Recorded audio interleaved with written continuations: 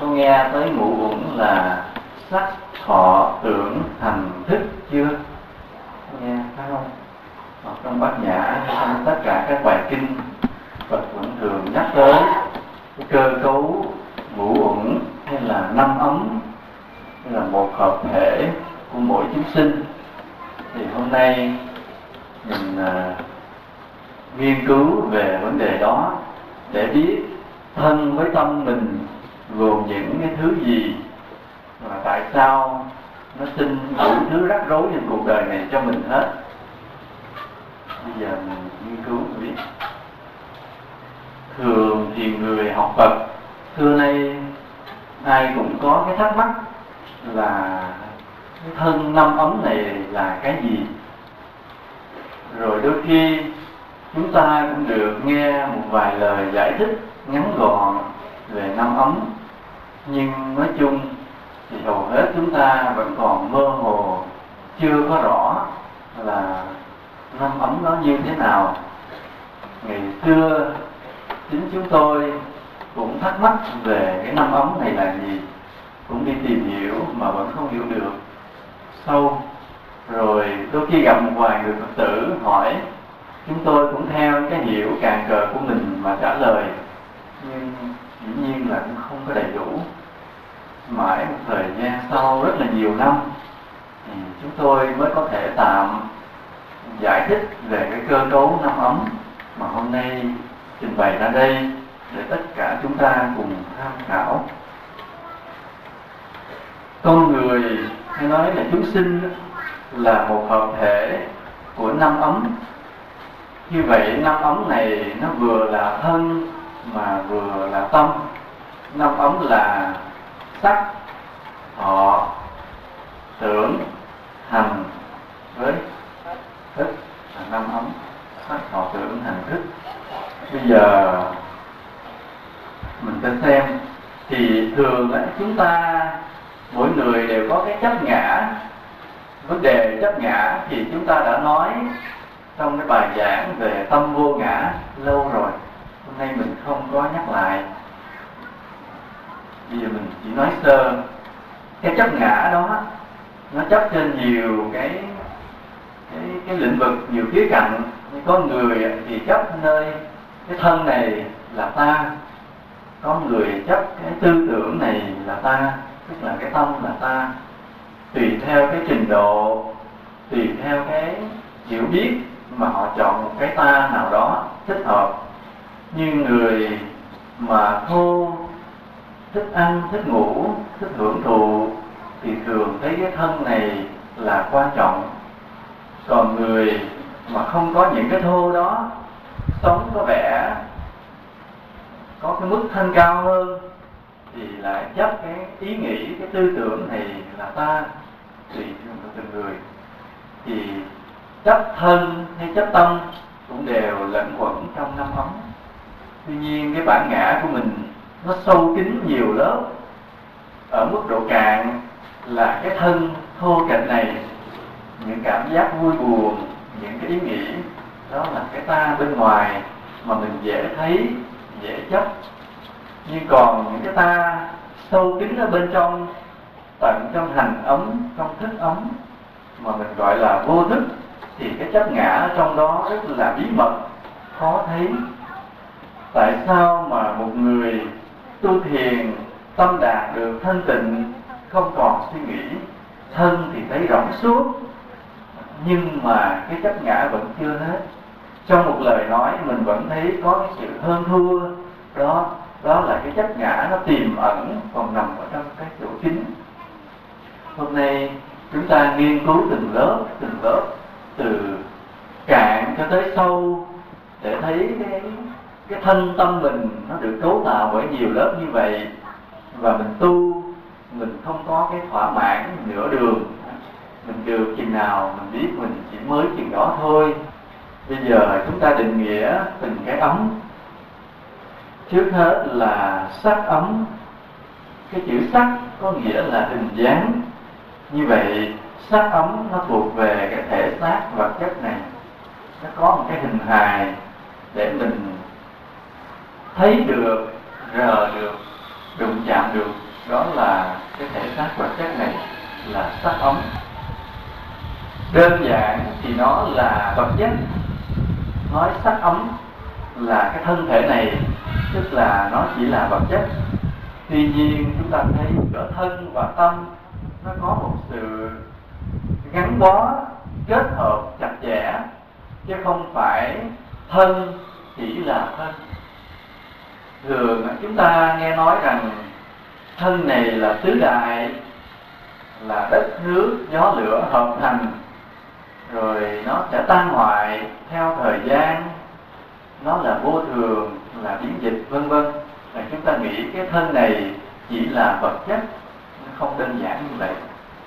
Tuy nó là vật chất, nhưng cái cấu tạo vật chất hết sức phức tạp, mà nó ảnh hưởng vào trong cái tâm hồn của mình rất là nhiều. Cho nên nếu chúng ta nhìn thấy cái thân này chỉ là vật chất thì đó là cái nhìn chưa đủ. Nơi cái thân này, nơi cái sinh lý này nó ảnh hưởng vào trong tâm hồn mình, tức là cái sinh lý này nó ảnh hưởng vào tâm lý rất là mạnh mẽ. Cái ảnh hưởng nó do đâu? Cái ảnh hưởng nó là như thế này. Tuy là hình hài vật chất, nhưng mà cái thân thể chúng ta được kết hợp bằng nhiều tế bào rất nhỏ, từng tế bào. Mỗi một tế bào nó nhỏ, mắt thường mình không trông thấy, phải rọi cái kính hiển vi lên là mấy chục ngàn lần mình mới nhìn thấy được cái tổ chức của tế bào. Và trong từng cái tế bào nhỏ đều có một cái đòi hỏi sự sống, đòi hỏi sự tồn tại của nó. Tức là tế bào nào cũng đòi hỏi một sự tồn tại của nó. Bằng cách gì? Bằng cách là nó thu hút những chất bổ bên ngoài ra vào, và nó thải những cái cặn bã ra. Nó có một cái sự nuôi sống của nó có một cái sự tuần hoàn của nó có một cái đòi hỏi để duy trì cái sự tồn tại của nó. Khắp thân thể mình toàn bộ đều là tế bào, mà mỗi tế bào nó đều đòi hỏi sự tồn tại của nó. Và như vậy toàn bộ cái thân thể này nó hình thành một cái bản năng sinh tồn. Bản năng sinh tồn tức là cái khuynh hướng tự nhiên mà chúng ta muốn sống còn, muốn tồn tại. Đó. Như vậy cái thân thể vật chất này nó tạo thành một cái tâm lý bí mật giấu bên trong, là cái khuynh hướng muốn sống một cách mãnh liệt. Đó là lý do tại sao tất cả chúng ta đều tham sống sợ chết. Đó, tất cả mọi người đều như vậy. Bởi vì từng tế bào nó đòi hỏi sự duy trì, sự tồn tại của nó. Và từ trên đầu mình xuống dưới chân, tất cả tế bào nó đều đòi hỏi sự tồn tại, cho nên hình thành một bản năng rất mãnh liệt giấu trong tâm hồn mình. Đó là bản năng sinh tồn. Cho nên con người ta trước cái bản năng sinh tồn này, có cái bản năng sinh tồn này, nên mình phải làm tất cả sức mình để mình được sống còn. Khi chúng ta đói, chúng ta tìm miếng ăn. Khi mà chúng ta thiếu thốn, chúng ta phải làm việc quần quật để đi tìm sự đầy đủ. Cái mà làm việc của chúng ta nó nhiều cấp độ, nhưng mà cấp độ căn bản nhất là để có miếng ăn mà duy trì được cái sự sống của mình. Đó là cái căn bản nhất. Rồi chúng ta làm tất cả để làm gì nữa? Để chúng ta tự bảo vệ mình thoát khỏi những cái nguy hiểm xung quanh có thể phá vỡ cái sự sống của mình. Ví dụ như là chúng ta phải bảo vệ mình không cho trộm cướp lấy đồ đạc của mình. Chúng ta đi đường, chúng ta hết sức tránh né xe cộ, sợ tông phải mình. Rồi khi trời sét đánh, khi mưa bão, khi ngập lụt, khi thiên tai, chúng ta hết sức sợ hãi tìm cách để mà thoát khỏi những tai nạn đó. Con người là như vậy, nó thành một cái bản năng tự nhiên giấu trong mình. Ngay cả khi mà mình nói một chuyện bình thường, hai người gây lộn, đánh lộn với nhau, cầm cây cầm dao đánh đập nhau, giống như là sẵn sàng giết nhau, sẵn sàng đối mặt với nguy hiểm. Mình thấy một người đánh lộn, cầm dao cầm cây đánh nhau, thì mình thấy người này cái bản năng sinh tồn ở đâu khi mà họ dám giáp mặt với cái nguy hiểm chết chóc. Thực ra là cũng chính bản năng sinh tồn đã thúc đẩy họ làm điều đó. Họ phải dập tắt đối thủ, kẻo đối thủ giết mình trước. Nên họ giết người khác, họ đi tìm sự nguy hiểm để hạ gục đối thủ, bởi vì để làm gì? Để bảo vệ chính mình. Nên cái mà gọi là bảo vệ chính mình cũng là cái bản năng sinh tồn.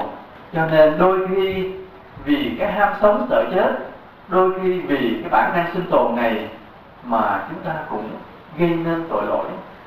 Ví dụ như là có một người quá nghèo khổ thiếu thốn, rồi không còn cách nào để sinh nhai, buộc lòng phải đi ăn trộm, ăn cắp. Thì như vậy chúng ta thấy cái người này vì bản năng sinh tồn mà đã gây nên tội lỗi đó. Nên cái bản năng sinh tồn ấy, nó là cái khuynh hướng chính đáng thôi. Nghĩa là ai cũng có cái bổn phận giữ gìn cái sự sống chính mình. Điều đó là điều hợp lý, không có gì đáng chê trách. Nhưng mà nếu chúng ta duy trì cái sự sống của mình bằng cách gây nên tội lỗi, thì bắt đầu chúng ta đã sai lầm. Đó là cái sắc ấm. Rồi cái cảm nhận về sắc ấm này nó cũng rất là rõ ràng. Khi chúng ta chưa có biết tu tập sâu, là chúng ta ngồi đây, chúng ta thấy từng cái da thịt mình, cái hình hài của mình nó rõ ràng, không có khác với ai. Chúng ta chạm vào cái vật nào nghe đau, một cái sự nóng đực là mình khó chịu, một cơn gió mát là mình thoải mái. Rồi chúng ta ngắm cái gương, nhìn cái gương mặt mình để xem coi mỗi ngày nó có đẹp trai hơn một chút hay không. Đó là cái mà mình chắc cái thân của mình á, mình thấy rõ cái thân của mình, ý thức rõ cái thân của mình, chấp nó và quan trọng nó quá đáng. Ở đây nó có hai cái cực đoan đối với cái thân thể này. Thứ nhất là mình quá quan trọng cái thân xác này, cung phụng cho nó quá đáng. Bằng cái gì? Bằng cái ăn quá ngon mà phải giết hại quá nhiều chúng sinh. Bằng cách gì? Bằng cách là tô điểm cho nó quá đẹp.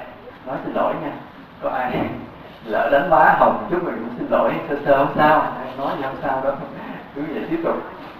Cho nên là từ là chúng ta quan trọng nó quá đáng, nữ đánh môi son má hồng chút thì chưa có quá đáng, không xin lỗi, không có gì đó. Hoặc là chúng ta mặc đồ quá diêm dúa, đôi khi là chúng ta nhìn trên cái hình ảnh người ta bán ngoài chợ, nhất là bây giờ lịch đó, là trình diễn áo tắm gì đó, mình thấy họ chất thân và khoe phô bày thân thể, họ nghĩ rằng cái đó là đẹp ghê lắm, họ phô bày và gì đó. Nên đó là những cái mà chấp thân quá đáng là một cực đoan.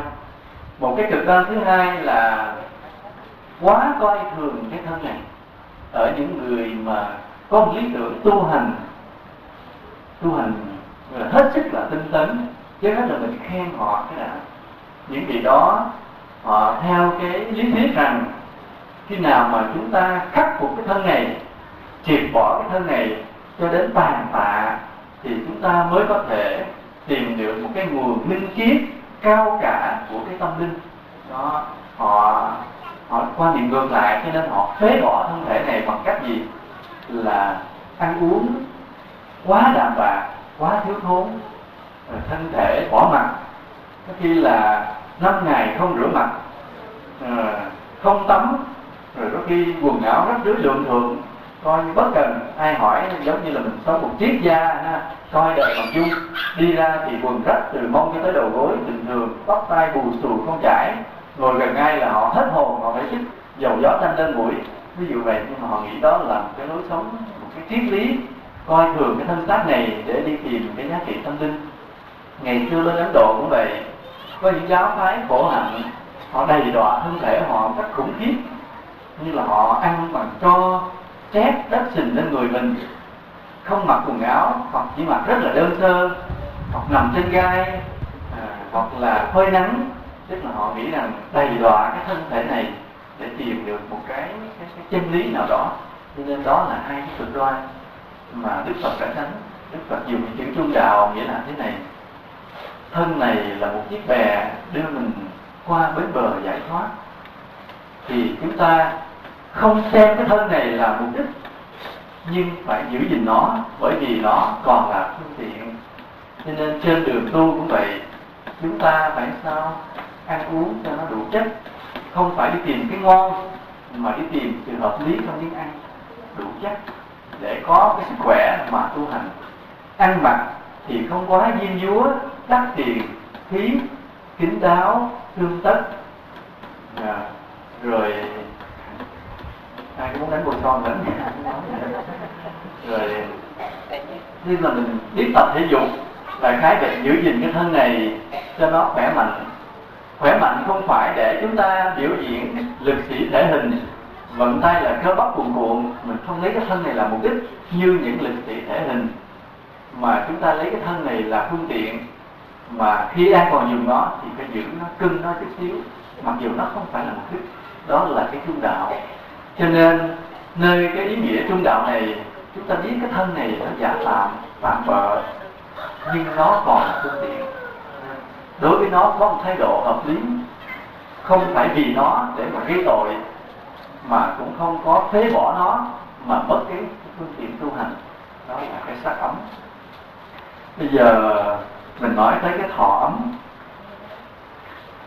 Nguyên nghĩa của cái thọ ấm là những cảm giác vui buồn trong lòng mình. Cảm giác vui buồn trong lòng mình.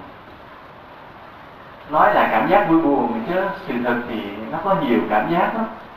Ví dụ như khi mình đang đi trên khúc đường vắng, thì nghe người ta nói là đi qua cái chỗ đó đi cho nhanh nhanh, tại hồi tháng trước có cái cô đó, cổ treo cổ tự tử. Thì khi mình đi vào đó mình có cảm giác gì? Cái cảm giác gì? Mỗi người cảm giác sao biết, nhưng cái cảm giác đó cũng thường là thọ ấm. Rồi ví dụ mình đang ngồi trong cái chỗ yên tĩnh, bất ngờ có một người nào đó đi từ sau lưng rón rén tới hù mình một cái, mình giật mình, cái giật mình hết hồn, đó cũng là thọ ấm. Rồi ví dụ như hôm nào mình được cái gì thành công, như là mình trúng số độc đắc, mình vui mừng quá độ, cái vui mừng đó là thọ ấm. Rồi ví dụ như là hôm nào mà có ai nói cái gì phiền lòng mình, nào giờ mình nhìn gương mình thấy mình rất đẹp trai, bỗng nhiên bữa đó có người nói mình chỉ có đẹp gái không đẹp trai, bỗng nhiên mình cảm thấy hết sức là phiền muộn. Những cái cảm giác đó gọi là thọ ấm. Nhưng mà cái thọ ấm này mình thấy nó giống như là một cảm giác vô hình của tâm, phải không? Tại vì nó không có hình hài, nhưng sự thật nó chính là gì? Nó chính là cái thần kinh, hệ thống thần kinh bám theo thân thể của mình. Như vậy cơ thể của mình ngoài những cái tế bào bình thường, nó có những cái sợi thần kinh nữa, những cái tế bào thần kinh nữa. Những tế bào thần kinh nó khắp người mình, nó từ não nó mọc nhánh xuống khắp cả người mình hết.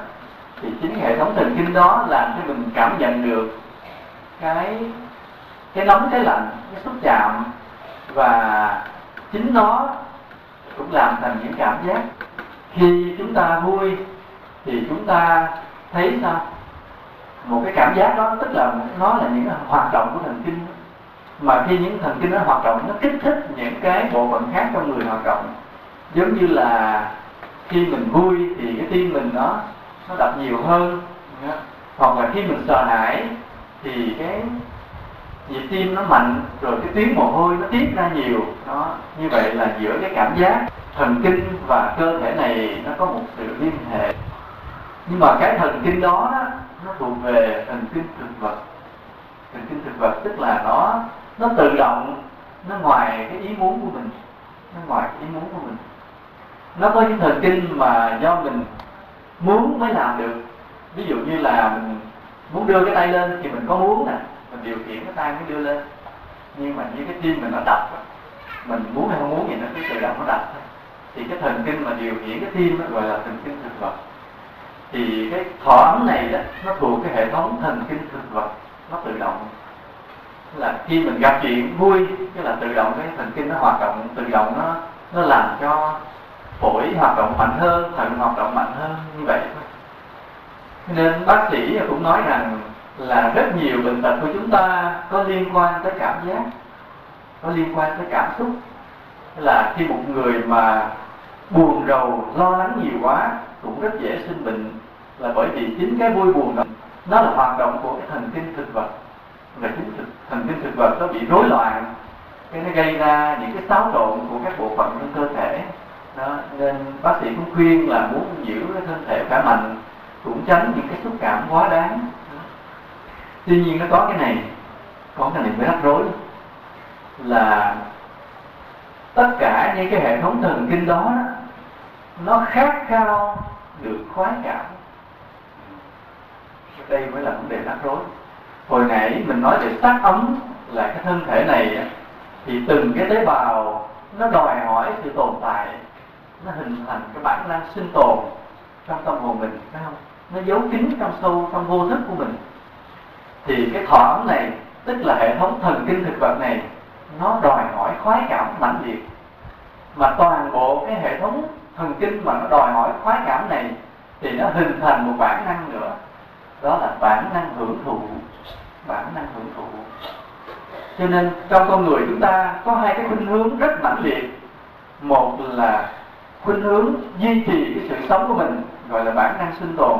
Hai là một cái khuynh hướng muốn đi tìm cái sung sướng, đó là bản năng hưởng thụ. Đó. Hai cái khuynh hướng này nó chi phối toàn bộ cái cuộc đời của mình. Ở cái mức độ đơn giản ban đầu đó, chúng ta làm tất cả mọi việc vì bản năng sinh tồn, vì để duy trì sự sống. Nhưng mà khi chúng ta có dư điều kiện hơn, mình dư dả hơn, thì bắt đầu mình phải đáp ứng cái bản năng thứ hai, là bản năng hưởng thụ. Nghĩa là khi mình dư dả rồi, cái vấn đề mà không sợ chết đói nữa, thì bắt đầu mình phải hưởng thụ bằng cách gì? Bằng cách gì? Bèn thống ngay một cái đầu máy video và karaoke, để mỗi ngày hát nghêu ngao làm phiền lòng hàng xóm chơi. Đó là cái bản năng hưởng thụ đó. Rồi chúng ta gì nữa? Chúng ta mặc đồ cho đẹp. Cái hôm trước mình chỉ như có thể có nguy cơ đói thì mình không lo cái quần áo đó, nhưng dư rồi bắt đầu phải mặc đồ cho đẹp. Rồi sắm chiếc xe cho tốt, rồi xây chiếc nhà, rồi nấu ăn cho thiệt là ngon, rồi mua một loại chai nước hoa đắt tiền, vân vân. Đó tức là khi mà cái bản năng sinh tồn được giải quyết, không đến nỗi lo lắng cấp bách lắm, không sợ ai giết hại mình, không sợ thiên tai, tật ách, chiến tranh, cướp bóc, thì bắt đầu mình đầu tư vào cung cấp cho cái bản năng hưởng thụ. Luôn luôn mình thích được sung sướng.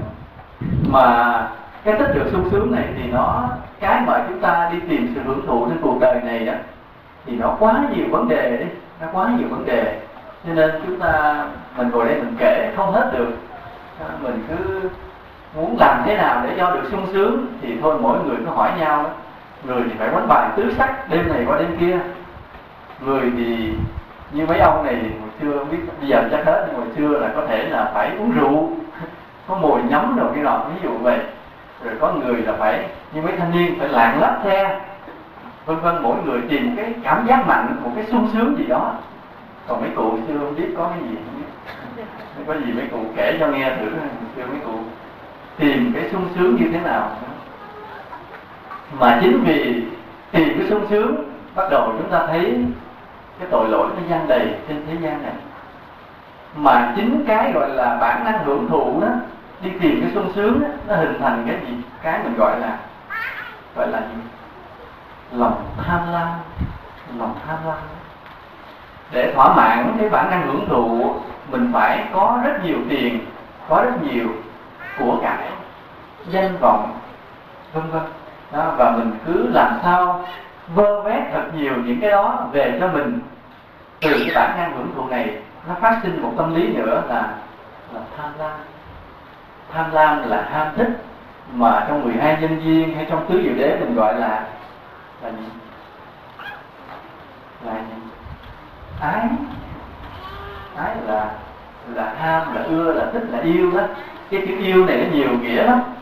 Cái chữ yêu nó nhiều nghĩa. Cái chữ ái đó, nó nhiều nghĩa. Nó không phải là ái nghĩa là người hai vợ chồng thương nhau, hay là hai người yêu thương nhau, không phải.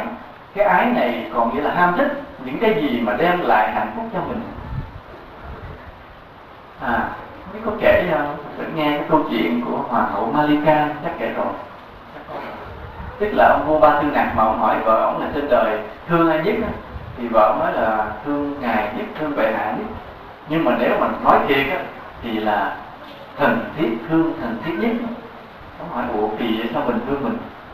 Nói vậy thì vậy, mình gọi là thương người nào chỉ bởi vì người đó đem lại được hạnh phúc. Chứ còn người đó mà hất hủi tệ bạc làm khổ mình thì mình không còn thương nữa. Như vậy cái gọi là mình thương người này, thương người kia, thương con chó, thương con mèo, thương cái tivi của mình, thương cái lượng vàng 4 số 9 của mình là chỉ vì cái gì? Mình thương cái mạng mọc của mình mà thôi, phải không? Mà có nghĩa là gì? Có nghĩa là những cái đó đáp ứng được cái khoái cảm của mình, làm cho mình được sung sướng hạnh phúc. Nghĩa là đáp ứng được cái bản năng hưởng thụ do thọ ấm đòi hỏi. Thì chúng ta thấy sắc ấm nó tạo ra cái bản năng sinh tồn, nó giấu trong vô thức, giấu trong tâm hồn mình. Thọ ấm nó tạo thành cái bản năng hưởng thụ, nó giấu trong tâm hồn mình, giấu trong vô thức. Hai cái bản năng nó rất mãnh liệt, và nó chi phối toàn bộ mọi cái hoạt động của mình. Chúng ta có làm nên bao nhiêu tội lỗi giữa cuộc đời này cũng chỉ vì hai cái bản năng đó. Chúng ta giành giật sự sống lẫn nhau là vì bản năng sinh tồn. Chúng ta giành giật tiền bạc danh vọng với nhau là bởi vì bản năng hưởng thụ. Đó là hai cái ấm, sắc ấm, thọ ấm, nó khủng khiếp như vậy. Chỉ có những người tu hành sâu xa, có cái mục đích cao thượng là tìm đến cái sự phát triển tâm linh tột độ cho đến tuyệt đối, người đó mới biết coi thường cái đời sống giả tạm này, coi thường những cái thú vui tầm thường trên cuộc đời này. Đó, chỉ có cái người như vậy họ mới có thể sống cuộc đời đơn giản, ít có hưởng thụ. Thì những người đó mới là người chân tu. Cái người chân tu không phải là đòi hỏi người tu sĩ cạo đầu mặc áo, không phải. Mà bất cứ người nào trong chúng ta đây có cái khát khao đi tìm cái chân lý tuyệt đối, mà biết rằng cái đời sống tầm thường này không phải là mục tiêu, những cái khoái cảm tầm thường này không phải là cứu kính, nên mình vượt qua, mình hạn chế, mình khắc phục, thì người đó khả dĩ sống được cái cuộc đời đơn giản như một bậc hiền triết được. Còn nếu mà chúng ta không có cái mục tiêu cao thượng như là Đức Phật đã chỉ dạy, thì mãi mãi chúng ta có những cái mục đích rất tầm thường, là làm sao là sống cho lâu, ăn ngon, mặc đẹp, nhiều tiền, lắm của, vân vân vậy thôi. Đó là chúng ta chỉ sống vì hai cái ấm đầu tiên là sắc ấm và thọ ấm. Bây giờ nói tới tưởng ấm. Hồi nãy là mình đi từ cái thân tới cái thần kinh cảm giác, bây giờ mình lên tới cái não. Tưởng ấm là cái lớp tâm đầu tiên, cái lớp tâm đầu tiên mà mình suy nghĩ á, cái suy nghĩ mình đang có là thuộc về tưởng ấm. Nó giống như một cái màn ảnh cine nó hiện lên trước mặt mình, ở trong đầu mình. Những cái hình ảnh, những cái âm thanh nó hiện ra trong đầu mình thì đó thuộc về tưởng ấm. Ví dụ như là chúng ta đang ngồi đây mà chúng ta chợt nhớ về nhà mình, cái hình ảnh ngôi nhà mình nó hiện lên, thì cái hình ảnh đó thuộc về gì? Tưởng ấm. Rồi ví dụ như là chúng ta đang ngồi đây, mắt thì nhìn lên trên bàn Phật, nhưng mà trong lòng mình nó đang nói lải nhải ở trong đó, có không? Nó đang nói lải nhải ở trong đó. Thì cái nói lải nhải nó thuộc về gì? Về tưởng ấm. Rồi ví dụ như là từ nhà chúng ta đi đến chùa để thọ bát quan trai, để nghe pháp, thì từ nhà mà trên đường đi đến, cái đầu mình có ở không? Không, nó cũng đang làm gì? nó vừa quay phim vừa lải nhải vậy đó. Cho nên cái tưởng ấm nó hoạt động liên tục, như vậy, và nó che lấp chân lý giấu kín ở bên trong nữa. Cái tưởng ấm là cái hình ảnh và âm thanh nó vang ở trong đầu mình, hiện lên trong đầu mình, đó là tưởng ấm. Ví dụ như là chúng ta đang đi xe mà cho tới khi mà mình đụng người ta một cái rầm mới thấy cái người trước mặt mình đi tới, thì nãy giờ là mình làm gì?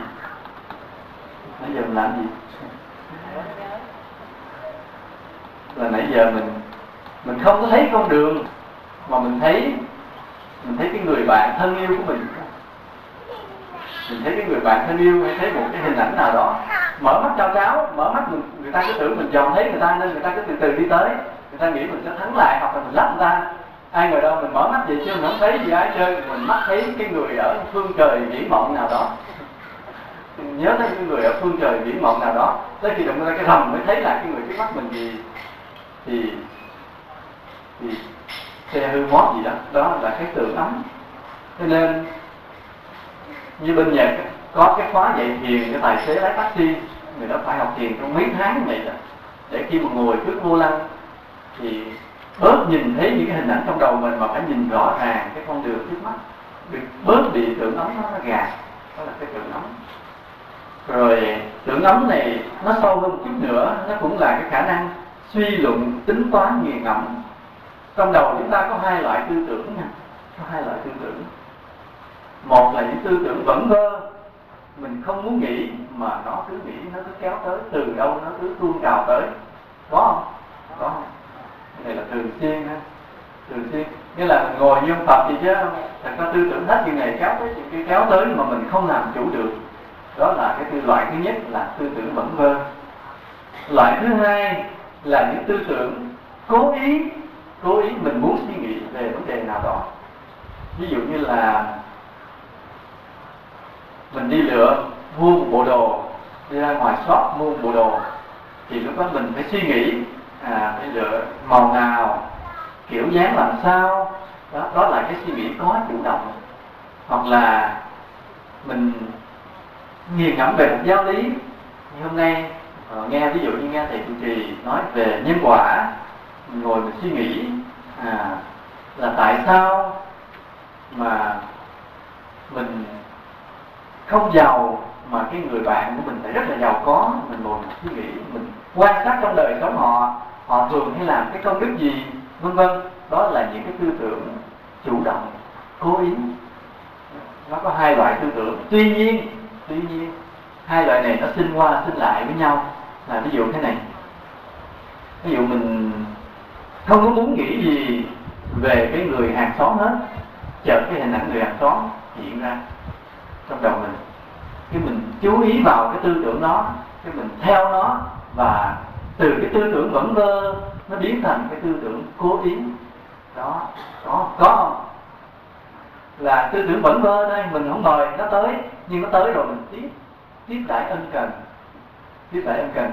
Giống như là một cái người khách nào đó mình không mong đợi, cũng như họ tới nhà cái mình cũng đang ở không buồn quá, cái mình tiếp đãi ân cần cho đỡ buồn. Cũng vậy, một tư tưởng vẩn vơ nó nhào vào đầu mình cũng không có chuyện gì làm, ở không buồn niệm Phật thì cũng chán niệm hoài, không chán không nghe không thôi cái mình bèn theo cái tư tưởng đó, mình suy nghĩ tới luôn, nên làm cho nó có chuyện làm, cho nó đỡ buồn, ở không có chán. Thì cũng vậy, cho nên lâu lâu mình sẽ tiếp nhầm một tay lừa đảo.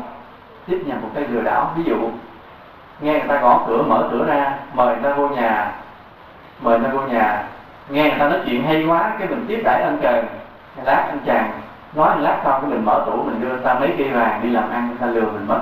Thì cũng vậy, có những tư tưởng nó lọt vào trong đầu mình, không ngờ đó là những tư tưởng gì? Tự cao, tham lam, thù hận. Nhưng năm nào đó có một người họ nói xỏ mình một câu, thì chuyện nó quên. Cái hôm nay mình ngồi, cái chợt cái câu đó nó hiện ra lại, như là cái người khách không mời mà tới. Cái mình theo mình nhớ lại đó, bắt đầu mình giận, mình tức, cái mình nghiên cứu, mình tìm, mai mốt gặp nó mình sẽ nói lại một câu nào cho nó đau hơn, để trả thù. Đó là tên lừa đảo. Nó bước vào, nó phá tan cái tâm hồn đang yên tĩnh của mình, nó đang phá tan cái tâm hồn mà mình đang muốn thì tụng kinh niệm Phật khi ngồi thiền, cái chợt nhớ cái chuyện tầm bậy tầm bạ, cái theo nó một lát cái mình mất hết cái công đức, mất hết cái tâm hồn đang mình tu độ lượng vị tha, mất hết vì một cái giận hờn từ xưa nào đó. Cho nên chúng ta phải cảnh giác với những cái tư tưởng vẩn vơ nó hiện ra. Thường á, khi người biết đạo thì những cái tư tưởng mà cố ý của mình á, thường là những tư tưởng tốt. Ví dụ nếu mình cố ý suy nghĩ, mình sẽ suy nghĩ về gì? Về Đức Phật, về giáo pháp, về chư tăng. Mình suy nghĩ về những việc từ thiện phải làm.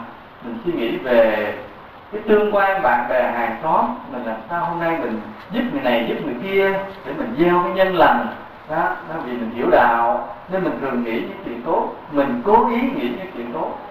Nhưng mà lâu lâu những người khách mà lừa đảo họ tới mình không biết mà mình tiếc đó, thì nó phá tan cái tâm hồn mình hết. Đó là cái tưởng ấm như vậy. Nó có hai loại tư tưởng, chúng ta thấy rõ không? Thấy được không? Hôm nay mình nhìn lại mình thấy thì từ nay về sau mà đối với cái tưởng ấm này mình phải xử lý làm sao? Phải xử lý làm sao? Đối với khách khứa mình phải xử lý làm sao? Là mình đừng có nhiệt tình mở rộng cửa để cho bất cứ ai cũng vào được. Mình chế cái cửa nhà mình có cái khu nhỏ nhỏ, ai lại gõ cửa mở ra dòm, yêu cầu xuất trình giấy tờ chứng minh nhân dân và lý lịch, có nên là có địa phương chứng nhận, thấy không? Mở ra mà không có tiền án tiền sự thì mình mở cửa lớn cho vô. Cũng vậy, khi một cái tư tưởng nó đến mình phải biết đánh giá nó liền. Đánh giá là tư tưởng này là có tiền án tiền sự, tư tưởng này là từng là tham lam thù hận ích kỷ tự cao nè, thôi nghĩa là stop here, gọi anh nghĩa là get out, gọi ra khỏi nhà tôi đó. Còn mà cái tư tưởng mà tới, tư tưởng nghĩ đến thương yêu giúp đỡ mọi người, tư tưởng khiêm tốn, không muốn khoe khoang, tư tưởng muốn học hỏi chánh pháp, tư tưởng nay nhớ chùa, nhớ thầy, nhớ bạn, nhớ huynh đệ đi đến đó, thì tư tưởng đó thì mình mở cửa mời cô tiếp, thấy không? Còn thôi nhá, nên về nhà mình nhớ mình mở ra cái ô cửa nhỏ nhỏ nha, rồi gắt gao một chút đối với cái tư tưởng của mình, chứ nó lộn xộn lắm. Về cái tư tưởng trên cái cơ cấu tâm lý thì nói như vậy, nhưng trên cơ cấu sinh lý là như thế này. Nó là những cái rung động của tế bào não, rung động của tế bào não mà nó ở cái vùng vỏ não bên ngoài. Não mình nó có nhiều lớp, cái lớp bên ngoài vỏ não là những cái lan truyền, những cái dao động của cái sự suy nghĩ. Những cái dao động đó gọi là vỏ não. Thì một cái mà cái rung động của tế bào não á, nó có tính cách lan truyền. Ví dụ một cái tế bào nó rung động, nó lan truyền qua những cái tế bào khác đó. Nghĩa là sao? Nghĩa là một tư tưởng nó manh nha trong đầu mình, nó lan truyền ra, nó buộc những tư tưởng khác, những cái tế bào não khác phải nghĩ theo nó. Thế là nó cuốn cả cái tâm hồn mình cứ theo cái tư tưởng đó mà trôi mãi. Ngoài ra tưởng ấm nó còn cái này nữa nè, là những thần kinh giác quan. Ví dụ như là mắt mình á mà thấy được cảnh vật là do cái gì? Do cái gì? Cái này hơi khó. Có phải là mắt mình nó chiếu ra cái ánh sáng nó nhìn thấy bên ngoài không? Phải không? Dám là phải đâu. Không dám phải đâu. Như thế này, nghĩa là ánh sáng từ bên ngoài nó chiếu vào mắt mình, rồi từ cái võng mạc đó nó dẫn truyền những cái hình ảnh đó, nó đưa vào trong cái thần kinh thị giác ở sau não mới hiện lên, mình mới cảm nhận được cái hình ảnh xung quanh mình. Cho nên mình thấy được cái cảnh vật là vì cái gì? Vì có thần kinh thị giác ở phía sau não. Cho nên có người là mắt không bị hư, mắt vẫn tốt, nhưng mà do một lần chấn thương vì ngã té, tông xe, bị ai đánh đập gì đó, chứ nó tổn thương cái khu thần kinh thị giác, người đó không thấy đường nữa. Như là động vào phía sau thần kinh thị giác thì mắt còn tốt, vẫn nhận được cái ánh sáng bên ngoài đập vào mà không thấy gì hết. Nó gọi là hư cái thần kinh thị giác. Nhớ nha, chúng ta thấy là thấy bằng thần kinh thị giác, thì cái thần kinh thị giác nó thuộc về gì? Thuộc về gì? Tưởng ấm. Rồi thần kinh thính giác cũng vậy nữa. Mình nghe được á, cái âm thanh là gì? Âm thanh chỉ là sự rung động của không khí thôi. Nó lan truyền vào trong tai mình, nó đập lên cái màng nhĩ, nó rung động. Rồi cái thần kinh nó nhận cái sự rung động, nó truyền vào trong não mình, là cái thần kinh thính giác. Lúc đó mình mới cảm nhận được cái âm thanh của người nói bên ngoài. Chứ nếu mà bình thường á, ví dụ như mình cho một người hát thật hay đi, mình để cái máy mà mình đo cái âm thanh của họ, thì nó không phải là âm thanh, mà nó chỉ là những cái rung động thôi, chứ không phải là âm thanh. Nhưng mà khi nó đập vào trong não mình á, bắt đầu nó hiện thành một bài hát, có cái trầm bổng du dương, tiếng êm, tiếng thô gì đó, nó thành nhập. Nên mình nhận được cái tiếng nói, người nói trầm, người nói thanh, cái chữ này câu kia, là do cái thần kinh thính giác ở trong não. Cho nên những thần kinh giác quan mà giấu ở trong não cũng thuộc về tưởng ấm. Như vậy tưởng ấm nó là cái gì? Những tư tưởng vẩn vơ, phải không? Những tư tưởng cố ý và những thần kinh giác quan. Ba cái đó thuộc về tưởng ấm. Chúng ta để ý nữa nè. Bây giờ một cái hình ảnh mà nó hiện lên trong đầu mình á, như mình tưởng tượng, mình hình dung lại một cái gương mặt của một người quen, mình thấy cái hình ảnh, cái gương mặt người đó hiện lên trong đầu mình, trong tâm mình, thì cái hình ảnh đó với cái hình ảnh mà mình thấy được bên ngoài đó, nó giống nhau hay khác nhau? Giống hay khác? Giống hay khác? Giống sao? Đúng rồi. Giống nhau vì sao? Bởi vì nó đều là cái hiện lên trên màn ảnh của tưởng ấm. Cái vùng mà thần kinh thị giác đó, nó nhận cái hình ảnh bên ngoài vào, nó cũng đập vào trong thần kinh thị giác chỗ đó, nó mới hiện hình ảnh bên ngoài. Mình hình dung, mình tưởng là người nào đó, thì hình ảnh nó cũng hiện lên đúng cái chỗ cái thần kinh thị giác đó. Cho nên nó nằm một cái chỗ thần kinh hết. Hoặc là cái âm thanh cũng vậy. Mình nghe cái tiếng nói bên ngoài, hay nghe một cái tiếng hát bên ngoài, thì cũng do cái thần kinh thính giác mà mình nghe được. Rồi bây giờ mình không nghe tiếng hát, mà mình nhớ lại cái tiếng hát của ai đó. Ví dụ như mình nhớ lại cái tiếng hát của anh thầy cũng rằng ba ca sĩ đó, mình hình dung gợi lại thì nó cũng hiện nơi thần kinh thính giác, hiện lên một chỗ. Cho nên nó cái thân thể này gồm những tế bào ha, nó đòi hỏi nó có cái bản năng sinh tồn. Thọ ấm là gì? Là cảm xúc, cảm giác, và nó có cái bản năng hưởng thụ. Thứ ba là tưởng ấm là gì? Là những cái suy nghĩ và những cái thần kinh giác quan. Nhớ ba ấm rồi phải không? Hiểu rồi. Trong năm ấm đó, sắc, thọ, tưởng mình học rồi, mình định nghĩa rồi. Còn hai ấm là hành ấm và thức ấm. Thì ba cái ấm đầu này là sắc ấm, thọ ấm, tưởng ấm, nó nằm ở bên ngoài ý thức. Tâm mình nó chia làm hai loại là ý thức và vô thức. Ý thức và vô thức. Những ba cái ấm bên ngoài là ba cái ấm hoạt động của nó mình biết được, gọi là ý thức. Ở bên ngoài ý thức, thân mình thế nào mình biết nè, cảm giác vui buồn thế nào mình thấy nè, cái tư tưởng nó đang suy nghĩ như thế nào mình cũng biết được. Thì ba cái ấm đó nó thuộc là ý thức. Còn hành ấm và thức ấm thuộc về vô thức. Hoạt động của hành ấm và thức ấm mình không thể biết được. Mình không thể biết được. Nhắc lại, hành ấm và thức ấm mình không thể biết được. Cho nên người nào cứ nghĩ rằng cái tâm mình chỉ là những cái suy nghĩ bình thường, không phải. Nó còn lớp tâm sâu kín bên trong là hành ấm và thức ấm. Mà chính hành ấm và thức ấm này, cái năng lực, sức hoạt động, cái vị trí của nó lớn gấp triệu lần cái ý thức bên ngoài. Nó giống như là một cái tảng băng nó nổi trên mặt biển vậy. Cái phần mà nó nổi lên đó, có một lớp nhỏ, còn cái phần mà nó chìm ở dưới nó rất là nhiều, mình không thấy được. Cho nên những cái suy nghĩ hàng ngày của mình thấy được chỉ là một cái lớp nhỏ của tâm mình thôi.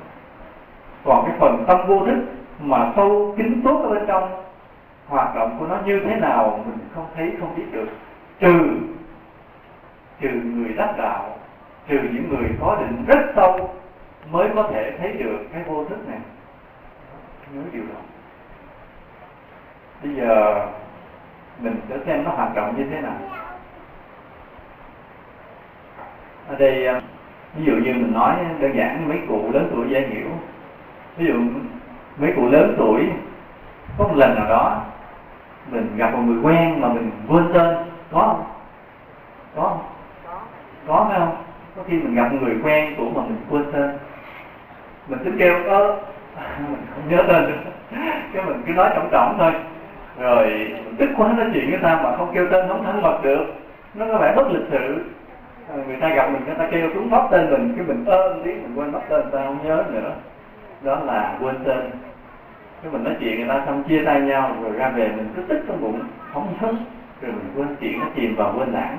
Qua ngày mai sáng mai ngủ dậy mình chợt nhớ lại cái chuyện mà gặp người hôm qua, cái nhớ tên là gì, mặc dù lúc đó mình không muốn nhớ nữa.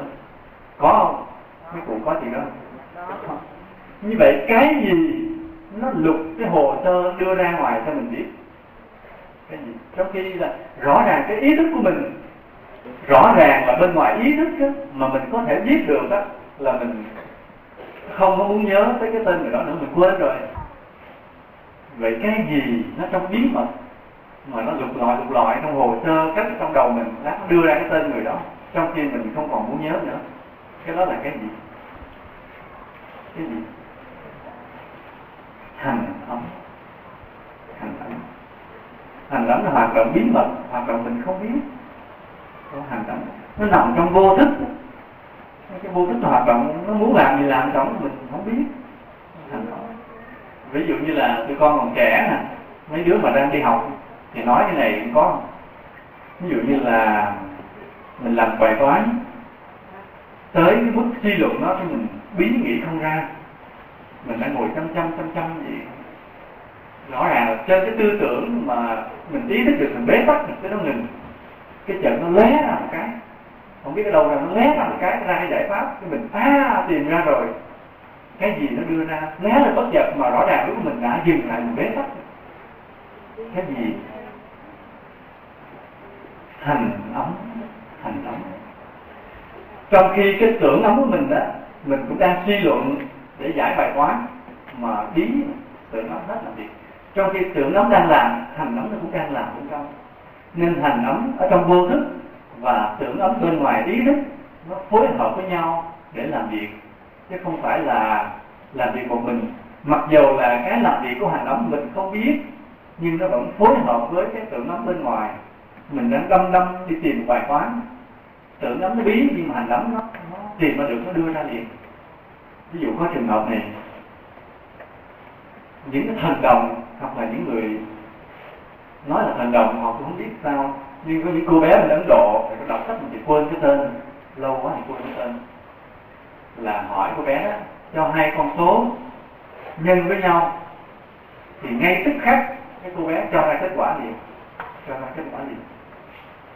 Tức là thử, những nhà bác học họ thử rất nhiều lần, làm gì hai con số mà số dài, số lớn đấy nha, chứ không phải là con số đơn giản đâu.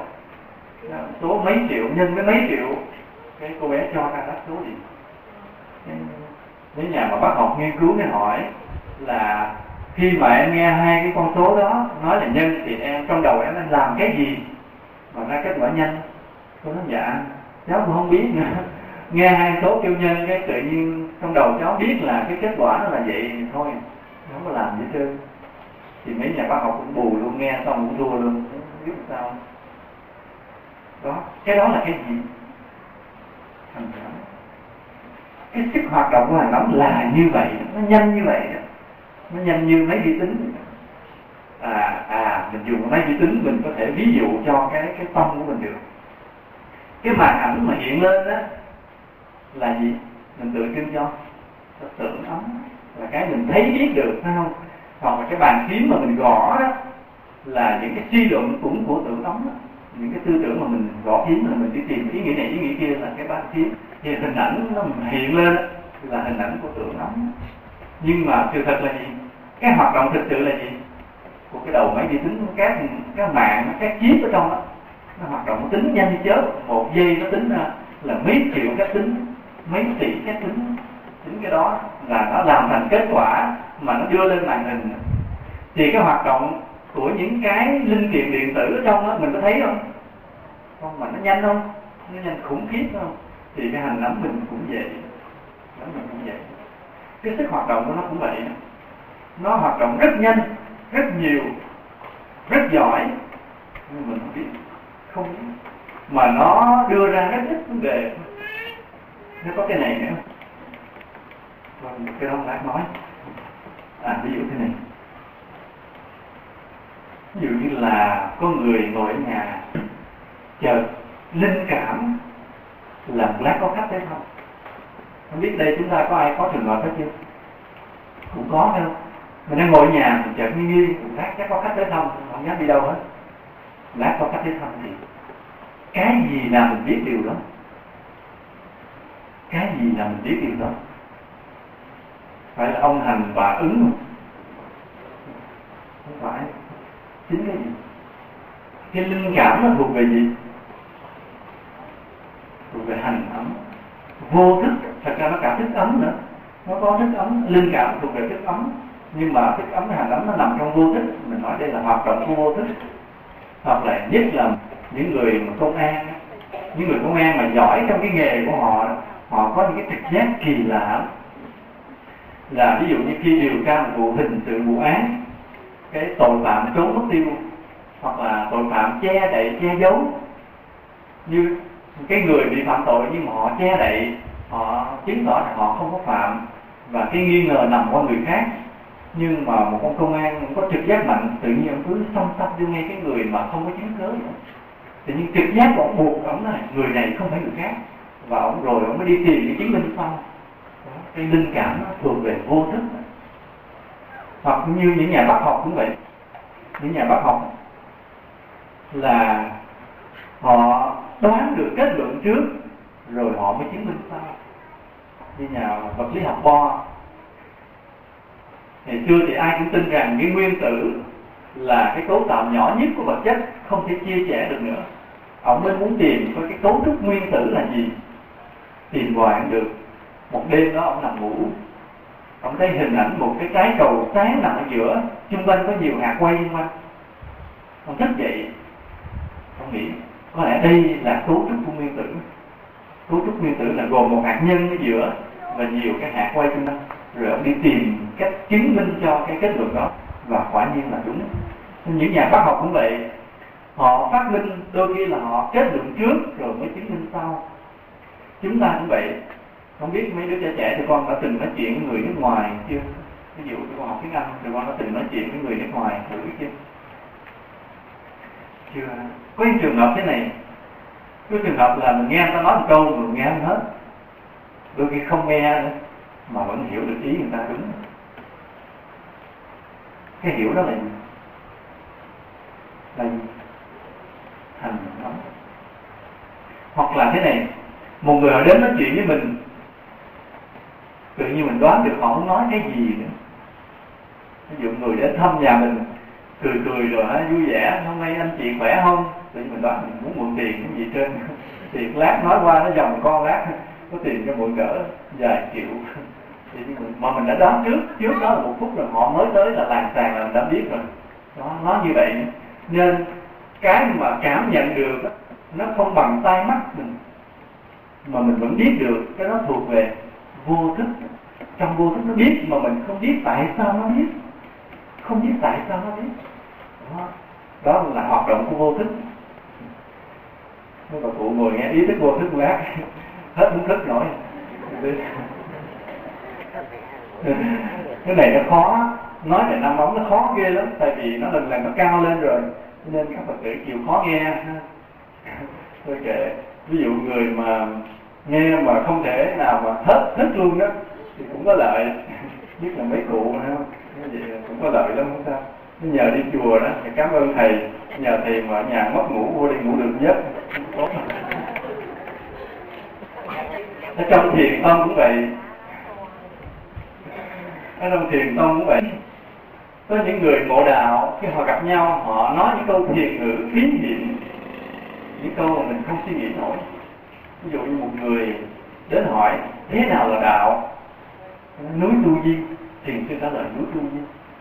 Nhưng mà cái câu hỏi mà mình nghĩ không ra, mình suy luận không được, nhưng mà trong đạo họ hiểu nhau, những người ngộ đạo họ hiểu nhau. Thì cái gì mà làm cho họ trả lời rất nhanh những cái câu rất bí hiểm, cái đó là cái gì? Có phải do suy nghĩ không? Có phải không? Không phải do suy nghĩ, bởi vì suy nghĩ rất chậm, suy nghĩ rất chậm, mà do hành ấm hoạt động, hành ấm hoạt động nhanh như vậy. Hoặc là mình xem trên đài mà những võ sĩ họ đấu với nhau, mình thấy trên võ đài họ đấu với nhau, ví dụ như cái người kia họ, ông võ sĩ A, ông đấm vô mặt ông B một cái, ông B lúc đó có đứng suy nghĩ không? Khi bị nó đấm mình về mình phải đánh làm sao, đánh lại sao? Có không? Nếu mà ông suy nghĩ thì ông chưa phản đòn thì ông ăn tới cái đấm thứ 10 rồi. Cho nên thì họ không suy nghĩ, đánh là tự nhiên thôi. Như vậy cái gì nó điều khiển tay chân và phản ứng rất là nhanh lẹ? Cái gì? Hành động. Nên cái tốc độ làm việc của hành động là nó không suy nghĩ, không cần suy nghĩ.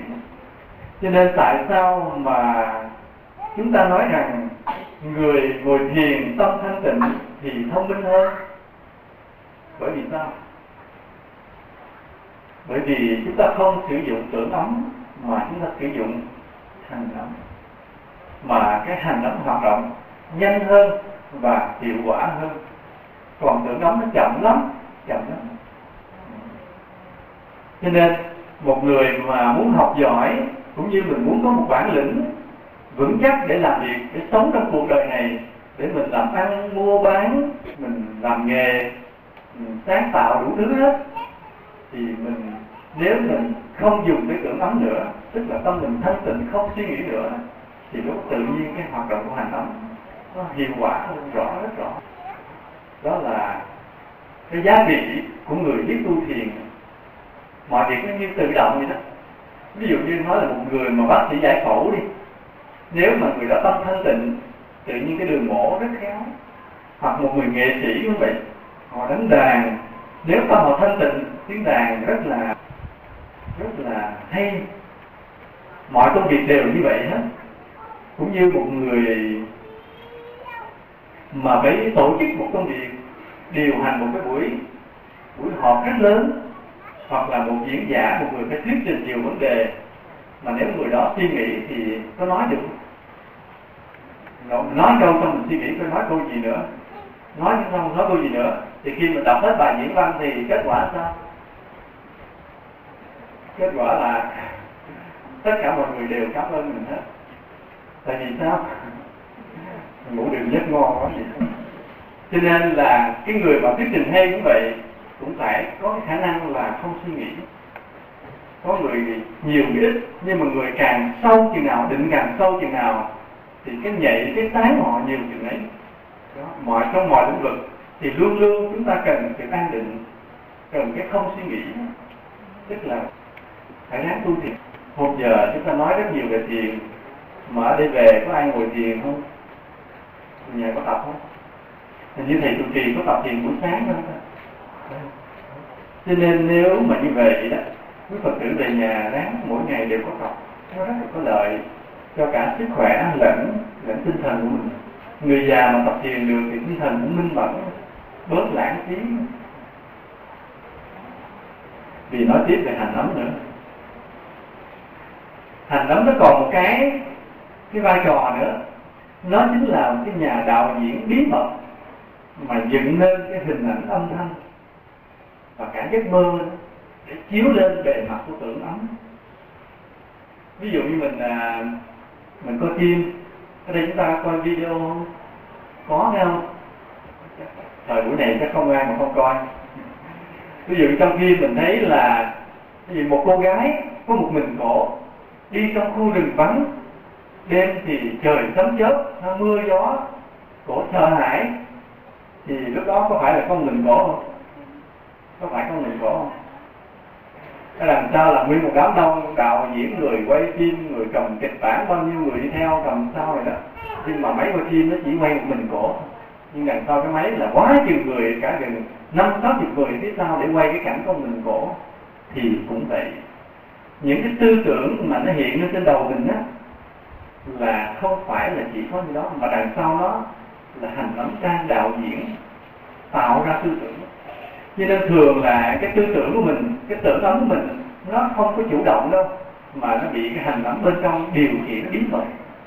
Mà cái hoạt động của hành ấm nó điều khiển cái tư tưởng mình không thấy. Mình cứ tưởng tôi suy nghĩ như thế là thôi, không phải. Chính do hành ấm bên trong. Ví dụ thế này nè, ví dụ như mình thấy con chim bồ câu nó đậu lên trên trước cái tượng Quan Âm, hay là mình đi chơi công viên như vậy, một ngày trời mát, thì mình thả bộ trên công viên, trên bãi cỏ, thì mình thấy cặp chim bồ câu nó đậu xuống dưới, nó đi tìm dung dế hay cái hạt gì nó ăn. Thì lúc đó trong đầu mình nghĩ cái gì? Đi mỗi người nói ý nghĩ thì nghe. Lúc mà mình nghĩ cái gì? Thì giơ tay lên nói cái ý nghĩ mình được. Ví dụ như vậy. Thì Đạo Hữu nghĩ gì? Nếu Đạo Hữu nhìn thấy một đôi chim mà nó đậu trên bãi cỏ, Đạo Hữu nghĩ gì? Thảnh thơi vui vẻ. Nhưng ví dụ như 20 năm trước Đạo Hữu nghĩ gì? Ví dụ như 20 năm trước, nếu mà thấy đôi bồ câu, Đạo Hữu nghĩ gì? Nó có nhiều quá đó. Là đôi khi mình thấy một cảnh, cái người tự nhiên có ý nghĩ nên thơ ha, muốn làm bài thơ, nghĩ giữa cái đất trời thiên nhiên vậy, con người và thú sống với nhau một cách yên lành đẹp đẽ, không có oán thù, không có giết hại. Nhưng có người thấy chim bồ câu nghĩ gì? Bắt nó lát đem về roti. Chúng ta thấy đó, cái tưởng ấm bên ngoài thì nó cũng là những ý nghĩ thôi, nhưng mà cái gì ở bên trong nó điều khiển ra để mình tạo thành những ý nghĩ đó. Cái gì? Hành ấm á, những cái khuynh hướng giấu trong hành ấm á. Cái người mà tham ăn tham nhậu á, thấy con chim bồ câu, cái ở trong nó điều khiển ra là tìm cách bắt con bồ câu. Còn cái người mà bên trong nó không có tham ăn, nhưng nghĩ chuyện ham thơ ham thẩn là thôi, thì nghĩ đến chuyện gì? Nghĩ hình ảnh nghệ thuật rồi đẹp đẽ như vậy đó. Còn con nghĩ gì? Không được biết đạo như vậy. Nhưng mà hồi chưa biết đạo mình cũng dám nghĩ lắm. Cả cái giấc mơ của mình nữa, đêm mình nằm mơ, thì cái giấc mơ đó là nó do mình muốn tạo ra hay là tự nó hiện ra? Tự nó hiện ra phải không? Chứ đâu phải là trước đi ngủ mình nói đêm nay mình sẽ nằm mơ thấy mình là công chúa nha, cái tối đó thấy mình là công chúa, được không? Không được. Nghĩa là tự nó là nó muốn cho mình làm công chúa hay làm ăn mày, tự nó mình không có điều khiển được. Như vậy cái gì làm đạo diễn dựng nên những giấc mơ đó? Hành động. Và giấc mơ có rất nhiều loại. Có những giấc mơ nó chỉ là những tư tưởng vẩn vơ thôi. Có những giấc mơ là nó thỏa mãn những cái khát khao bí mật mà mình không thỏa mãn được trong đời sống thực tại. Ví dụ như mình ước ao được đẹp hơn, giàu hơn, vân vân, nhưng mà không được. Đôi khi trong giấc mơ mình thấy được những cảnh đó, đó cũng là một loại. Nhưng có những giấc mơ báo điềm. Có những người họ nằm mơ mà một tháng sau chuyện nó xảy ra đúng như giấc mơ thấy. Ở đây có ai trường hợp không? Có theo. Có những người nằm mơ thấy ngược lại những kiếp trước. Có trường hợp đó nữa. Cho nên cái giấc mơ nó nhiều loại chứ không phải một loại. Nếu mình nói giấc mơ nó chỉ là những cái tư tưởng viển vông thì mình chưa biết hết về giấc mơ. Giấc mơ rất nhiều loại. Nhưng phần sau thì mình sẽ giải thích về giấc mơ. Hành ấm vô thức cũng là nơi ẩn nấp của bản ngã. Nào giờ chúng ta nói về chất ngã phải không? Nhưng mà chúng ta đi tìm, chúng ta sẽ thấy chất ngã nó nằm đâu? Nằm đâu? Nơi thân này thì rõ ràng là nó tạo bản năng sinh tồn, nhưng mà nó chỉ là vật chất. Cảm giác cũng chỉ là hệ thống hoạt động thần kinh. Còn tư tưởng thì khi có khi không, phải không? Khi nghĩ chuyện này, khi nghĩ chuyện kia. Cái bản ngã của mình, cái chất ngã thực sự nó giấu ở trong vô thức, giấu trong hành ấm, nên nó rất mãnh liệt. Cái hoạt động của hành ấm rất là mạnh, bản ngã nó cũng giấu ở trong đó, cho nên mỗi người chúng ta đều có cái chấp ngã rất mãnh liệt. Mắng ai thì được, chứ đừng có mắng mình là mình giận liền, còn mắng người khác khi mình vui nữa, kỳ cục gì đó, chứ đừng có mắng mình. Cái bản ngã nó nằm trong đó rất mãnh liệt, cho nên có người tu thiền tâm được thanh tịnh mà bản ngã vẫn chưa hết là vì lý do đó. Vì trên bề mặt tưởng ấm họ không còn tư tưởng nữa, thấy nó lặng lẽ thanh tịnh rồi, trên bề mặt tưởng ấm hết tư tưởng rồi. Nhưng mà ở trong sâu họ chưa có tẩy sạch được cái hành ấm này, thì bản ngã bên trong còn rất mãnh liệt. Chúng ta sẽ gặp những người như vậy, mà nếu có gặp những người như vậy, chúng ta đừng ngạc nhiên. Làm sao thấy người đó họ nói rằng họ tâm đã hoàn toàn thanh tịnh, ngồi thiền không suy nghĩ gì nữa, nhưng mà trong đời sống chúng ta thấy là họ vẫn còn cái ngã, vẫn còn hơn thua, vẫn còn tự cao, thì sao mình đừng ngạc nhiên. Bởi vì họ nói họ định đúng, họ không nói dối đâu, nhưng mà cái định trên bề mặt của tưởng ấm thôi, còn cái ngã giấu trong hành ấm họ vẫn chưa kiểm soát được. Nên chúng ta phải gặp sau này trên đường tu, mà càng tu sâu chúng ta sẽ gặp tới những trường hợp đó. Hành ấm cũng là nơi ẩn nấp của ái kiến. Cái sự thương yêu, thương ghét nó cũng nằm ở trong hành ấm. Tuy nhiên cái ái, tức là cái thương ghét, nó nằm trong hành ấm, nhưng mà nó lộ ra bên ngoài tưởng ấm một phần. Nên mình thương ai, mình có biết là mình thương người đó không? Biết không? Biết chứ. Biết. Bởi vì cái ái của mình nó có lộ ra bên ngoài tưởng ấm một phần, cho nên mình có biết. Như tụi con còn trẻ, cái đó dễ thấy đó. Gặp người nào đó tự nhiên về nhà rồi, cái người đó cứ theo về nhà mình luôn. Đêm nằm trằn trọc cái hình ảnh người đó hiện ra hoảng, sao kỳ người dân mà sao mình kỳ cục không biết nữa.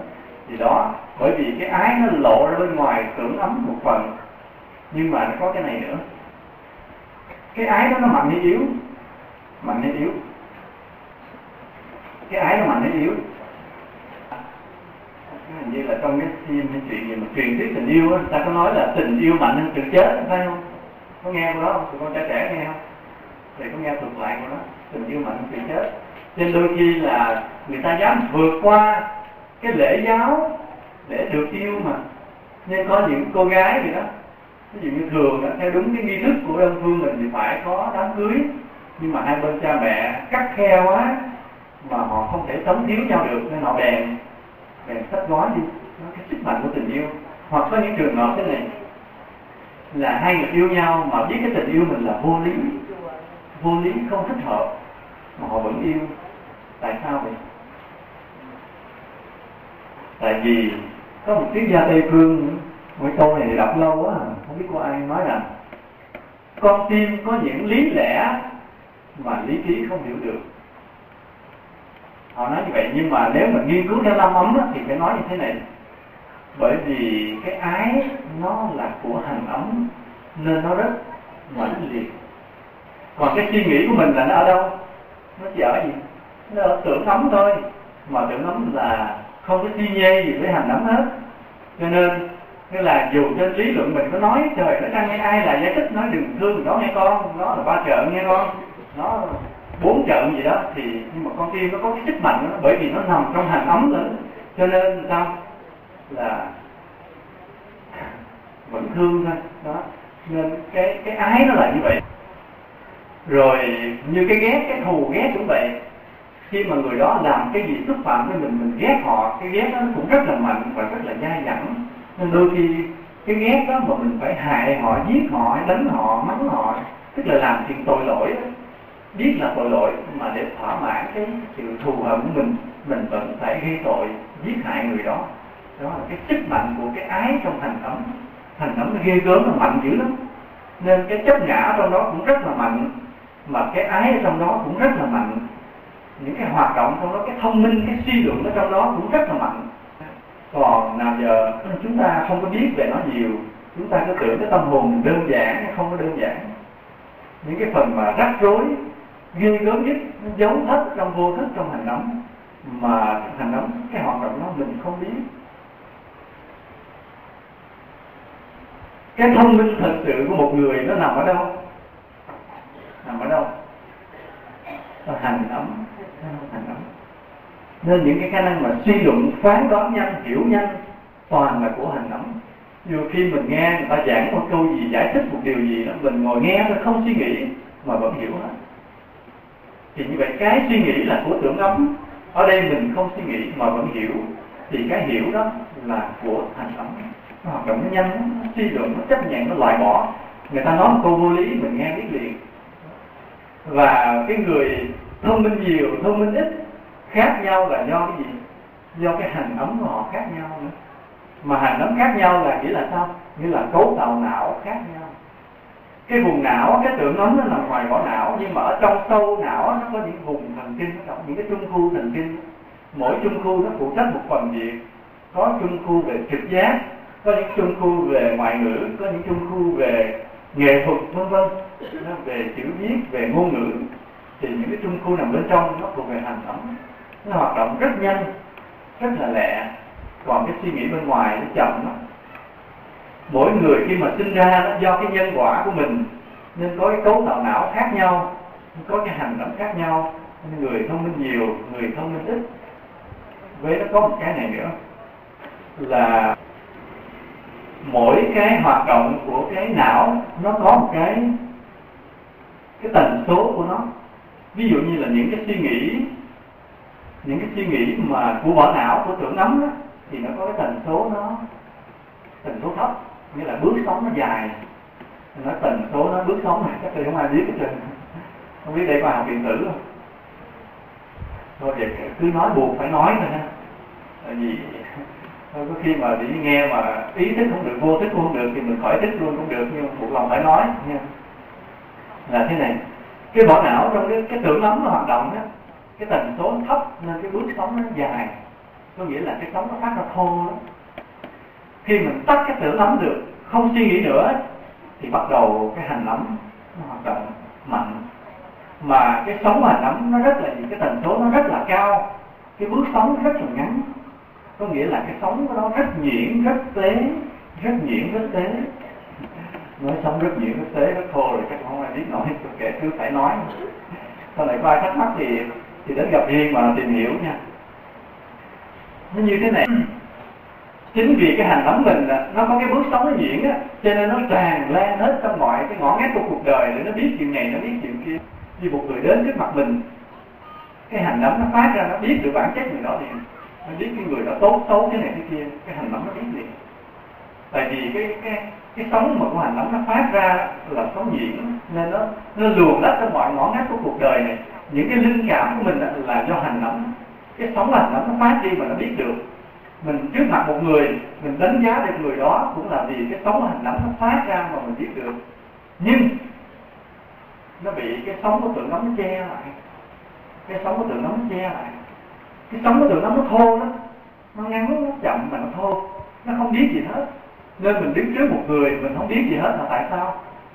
Tại vì mình mãi suy nghĩ, mình mãi suy nghĩ cho nên cái sóng nó thô, nó chậm hết. Còn nếu mà mình lắng cái tưởng ấm xuống, không suy nghĩ thì hành ấm nó phát ra, nó biết hết trơn mọi chuyện. Đó là tại sao mà những người họ tu cao, họ biết được nhiều việc hơn mình là như vậy. Còn mình tu chưa có nhiều, mình cứ lo suy nghĩ, cái sóng của tưởng ấm nó chặn hết mọi cái biết là mình không biết gì hết.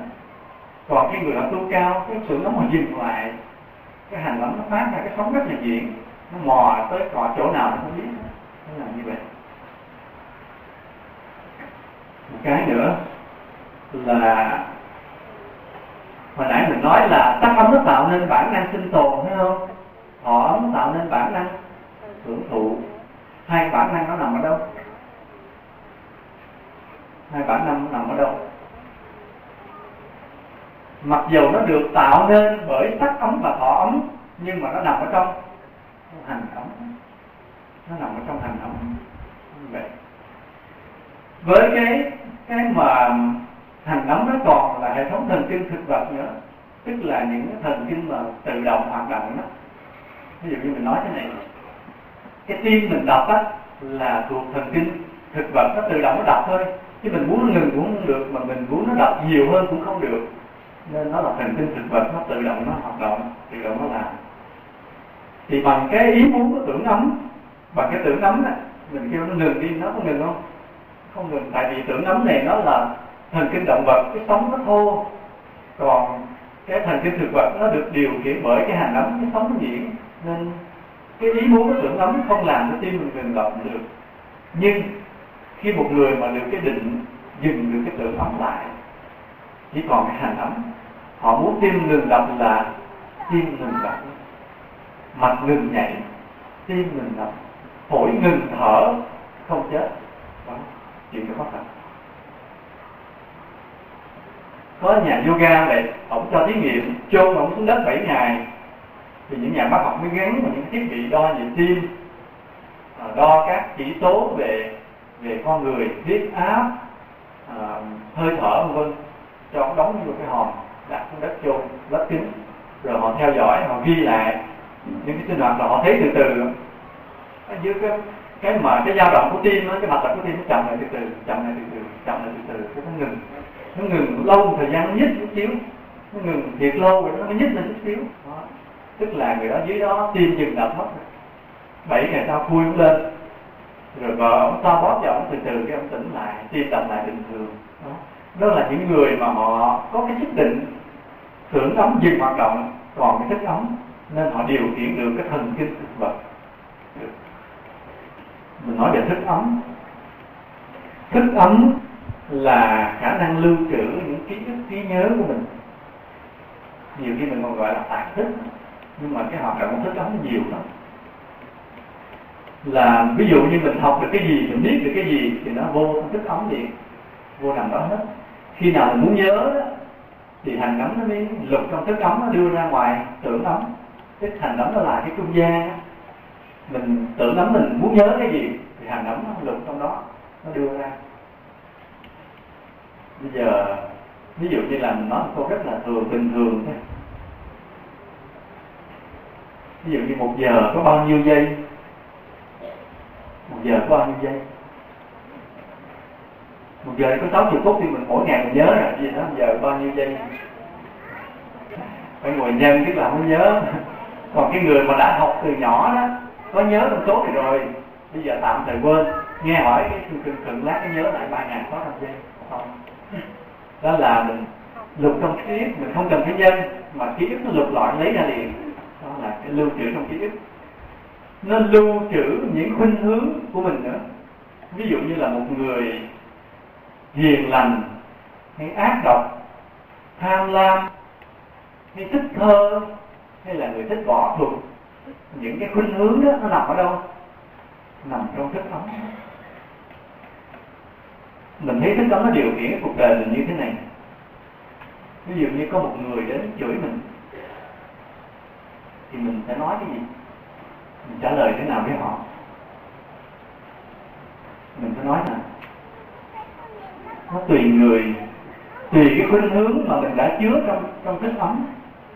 Nếu mà trước kia đó, cái thức ấm mình nó chứa những cái tư tưởng là giận hờn, dữ dằn, hung hãn, thì khi người ta chửi mình cái mình mắng lại, mình phản ứng lại liền, mình làm giữ lại theo cái khuynh hướng đã được giữ trong thức ấm.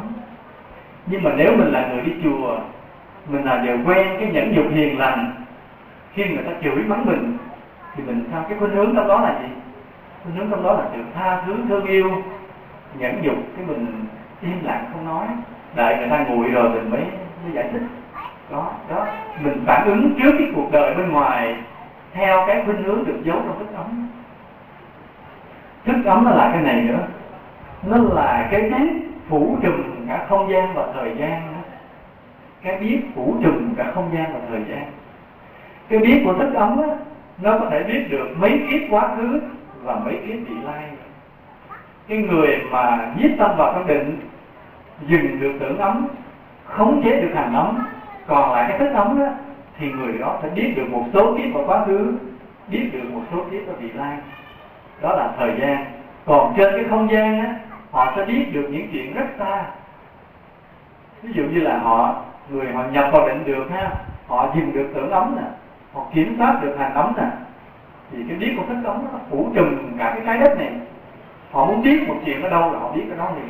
Ví dụ ngồi đây họ muốn biết bên Mỹ chuyện gì họ biết liền, hoặc họ biết trong rừng rậm Phi Châu có cái gì họ biết liền. Đó là cái biết của thức ấm, nó khủng khiếp như vậy. Nhưng mà bình thường tại sao mình không biết? Nếu là mình có thức ấm thấy không? Mà thức ấm của mình thì nó biết như vậy, nhưng mà tại sao mình không biết gì hết? Tại sao? Tại sao? Tại vì tưởng ấm nó chia. Mình đang sống với tưởng ấm, cho nên mình không có nhận được hành ấm nó đang làm gì, thức ấm nó đang biết gì. Mình mãi sống với tưởng ấm thôi, sống với thọ ấm và sắc ấm thôi. Mình đang sống ở cái ba ấm ở bên ngoài thuộc về ý thức, cho nên những cái biết, những cái làm của vô thức mình không biết. Cho nên mình không biết gì hết, tại vì mình đang sống với hành ấm, với tưởng ấm, nên mình chỉ nhìn thấy ai thì biết người đó, nghe cái tiếng gì thì biết chuyện đó, còn ngoài ra không biết gì nữa. Hôm nay thì mình định nghĩa xong tổng quát về năm ấm. Những kỳ tới mình sẽ nói về những cái tương quan với năm ấm, những hiện tượng liên quan tới năm ấm và nhiều vấn đề của năm ấm. Có ai hỏi gì không? Còn vài phút. Mời. Tôi nói lớn rồi. Dạ thưa bạch thầy, từ xưa đến nay. Cô chờ chút nha, cô ghi câu hỏi trước. Từ xưa đến nay thì em nghĩ rằng là cái thức ấm á là bên thế gian người ta nói là gọi là cái giác quan thứ 6 á thầy. Mà bây giờ nghe thầy giảng như vậy thì cô nghĩ tất cả mọi người đều có thức ấm, nhưng mà vì cái tư tưởng nó làm cho con người nó bị không định được, cho nên cái thức ấm nó không có hoạt động tùy theo cái khả năng của không phải là thức ấm không hoạt động được, mà cái biết của thức ấm mình không biết, mình không nhận được cái biết của thức ấm. Ví dụ như chúng ta ngồi đây, chúng ta vẫn cảm nhận được hết những cái bí mật của xung quanh này. Cái thức ấm nó vẫn biết được từng con người xung quanh đây hết, nhưng mà cái tưởng ấm mình không biết gì hết. Dạ thưa bạch thầy, con hỏi là ý con nghĩa là tất cả mọi người đều có linh cảm, đều có khả năng đó hết, mọi người đều có sẵn cái khả năng đó hết, nhưng mà mình bị che là vì tưởng ấm nó che. Cái hoạt động của tưởng ấm nó che lấp, mình đang sống với tưởng ấm mà. Thưa bạch thầy, con cứ nghĩ là cái thức ấm nó bên thế gian người ta gọi là cái linh cảm thứ 6, theo em nghĩ như vậy. Cái giác quan thứ 6 hay cái linh cảm mà nào giờ người ta hiểu nó cạn, nó đơn giản, nó tầm thường đó. Còn cái biết của thức ấm nó khủng khiếp lắm, gấp triệu lần những cái đó mà không đơn giản. Tụi hỏi gì? Tụi nói là tụi không đi chùa ngày, không biết kinh kệ, chỉ biết lạy Phật không, thì có kết quả gì không? Thì nó cũng có cái kết quả theo cái nhân mình đã gieo. Ví dụ như mình lạy Phật thì có cái phước của lạy Phật, và nếu mình hiền lành bắt chước ông Phật, thấy ông Phật ngồi hiền mình cũng bắt chước như vậy, mình được cái phước của hiền lành. Thấy ông Phật cũng ngồi thiền quanh năm suốt tháng, mình cũng bắt chước ngồi thiền, thì không cần kinh kệ gì, mình cứ ngồi thiền giữ tâm thanh tịnh thì mình được cái công đức của cái ngồi thiền đó. Còn nếu sau này khi mình qua kiếp sau, mình trở lại một đứa trẻ, có cái nhân duyên cái Phật pháp, bắt đầu mình được học nhiều, mình biết nhiều, thì mình làm được những công đức lớn hơn nữa. Cho nên việc tu hành nó phải qua nhiều kiếp, mỗi kiếp mình cứ tích lũy dần dần cho cái nhân nó lớn lên từ từ vậy thôi. Nghĩ là mình đừng có tự cao, đừng có đố kỵ, thì cái phước mình nó không mất. Chỉ khi nào mình tự cao, mình ganh tị với người khác thì phước nó sẽ biến mất. Còn không á, mình cứ tu dần dần qua từng kiếp thì cái công đức nó cứ lớn lên dần dần. Các cụ yên tâm. Mời Hưởng. Hưởng nói là ví dụ thầy đang giảng, rồi có mấy người làm cái gì đó mà ảnh hưởng tới cái việc nghe pháp của người khác, thì thầy có cái cách gì làm lại không? Thầy thứ nhất là thầy không có phép. Cái thứ hai nữa là nếu mà thầy tu khá đó thì thầy bình thản, còn nếu thầy tu dở đó thì thầy bực bội. Vậy thôi.